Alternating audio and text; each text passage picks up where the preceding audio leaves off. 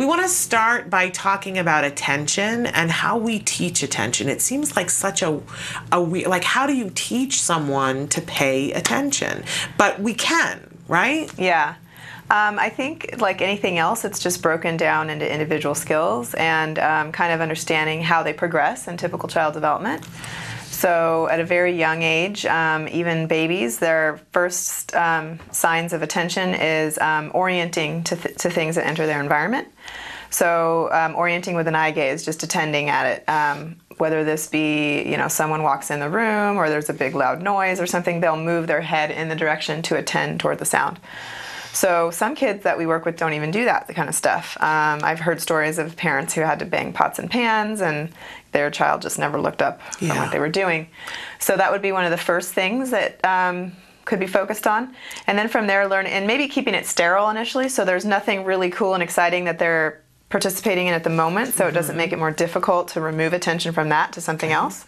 So once they can do that pretty well, then moving to the next step, which is, okay, now they're doing something preferred, and we're going to do the same thing, and we can see if we can get them to disengage from what they're doing here and move their attention to something else. So that's the next skill, disengaging from one thing to another. Okay. And moving your orienting to the sound, person, object, whatever it may be.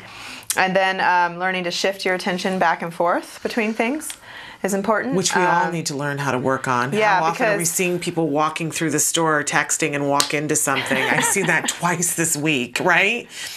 You know, being able to shift your attention back and forth from those things. Yeah. So like, for example, if, let's say, a child's in a class and they are working on some handwriting, tracing letters, let's say, and then all of a sudden on the loudspeaker, the principal starts speaking, they should be able to disengage and attend and listen. But then what sometimes can happen is they get stuck and they don't get back on task. So shifting back is sometimes a problem where people forget what they were doing, or getting back on task is difficult. Yeah. And being able to do that multiple times, multiple shifts. Having a conversation with someone and then you hear like your name in the background, you might stop, look over, attend, maybe realize it's no big deal and continue your conversation, or you might like tell the person you're speaking to, wait one just a second and do something, and then you come back and you finish, you know, so that kind of thing. And then sustaining attention. So kids have to go to school and they have to sit in circle time activities for sometimes 20 minutes. Yeah. And that's very difficult sometimes for our kids, and they can maybe only last, 3 or 4 minutes. And so that's what we'll do. We'll start with their baseline level. If they can only do 3 minutes, then we'll do 3.5 is the goal, and we'll provide a reinforcer. And then we'll slowly increase the time, and we can get the sustained attention that way. And that can be done also. You can make it more fun by doing play stations and having them move from one station to the next while they're working on play skills, which is a whole other helpful thing, or motor skills or whatever it may be, even academics if they're tracing or whatever. But learning to attend for certain lengths and then learning to shift. So they're both learning to attend for like sustaining periods, but also to shift from one thing to the next. Yeah. These are important skills for children because it sets them up for success. But let's be honest, these are important skills for adults and for everyone. On or off the spectrum. It can make the difference of whether you're successful or not. Because being able to attend to things that are important to you and shift your focus back and forth to things, I mean, these are incredible skills. And it starts quite young. Yeah, so a good idea is to go and observe peers or whatever, or in the classroom, and see what everybody else can do for sitting in a circle time or something, and that would be the goal. It's always important not to have your goals to be like too lofty or something that's really unrealistic. You want to go with what are like typically developing same age peers able to do and stuff. I know as an adult I can sit and attend for hours at my computer and write things and read things, but when they're young, it's going to be just a few minutes initially, and maybe getting up to like 20 minutes even when they're in school, like doing their homework. They might be only able to do it for 20 minutes, and then they need a break. And I think that's an important point too, because I see a lot of times in IEPs that even in preschool and in kindergarten, we're getting people who are people at the school level writing in a goal for an IEP that a kindergartner should be able to sit for a half an hour and attend to a lesson. Yeah. And, as a parent, we can go and look at the peers, but we don't always know, what's appropriate. Yeah. But I was saying before that skills is a really good a tool to use for these kinds of things, because it helps you to identify what's age appropriate and skill appropriate for an individual child. I know we have a sustaining attention lesson in there, and I know it has some ages, and unfortunately I don't remember exactly what age it is. But we have the resource to be able to look it up. It's like the encyclopedia. We don't expect anybody to have memorized everything in there, but the fact that it's there and you can go in and when you get a goal from the school, after you've done the assessment for your child, you can go in and go, is this appropriate for my child in this year? Because a lot of times 30 minutes for a kindergartner. I used to teach college. Sometimes college students struggle with 30 minutes. So I was working with a child, and basically this child needed to go like on a field trip kind of thing to the library, the public library. The whole school was going. There was going to be a show.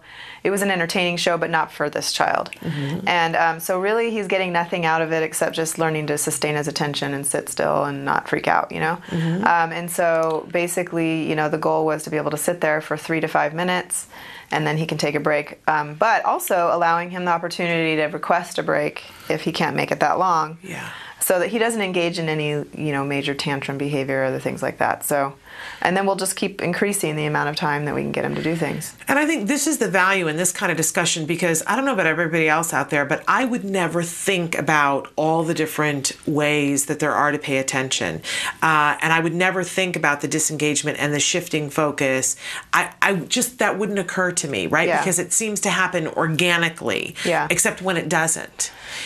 So having the lessons that are there that breaks it down for you, and the way to teach them, and to keep moving the goalpost a little bit further away and reinforcing it. Powerful, powerful stuff. We shouldn't just assume that our kids are going to get better at attention, should we? No, not necessarily. I mean, some kids don't really need that intervention, so you can kind of ignore that part if you don't see a problem with it. It's not like because it's in the curriculum you must teach it. I don't like to make people think that every single thing in skills is something they have to work on. Yeah, you could never. You kind of just do it if you think that it's a deficit area.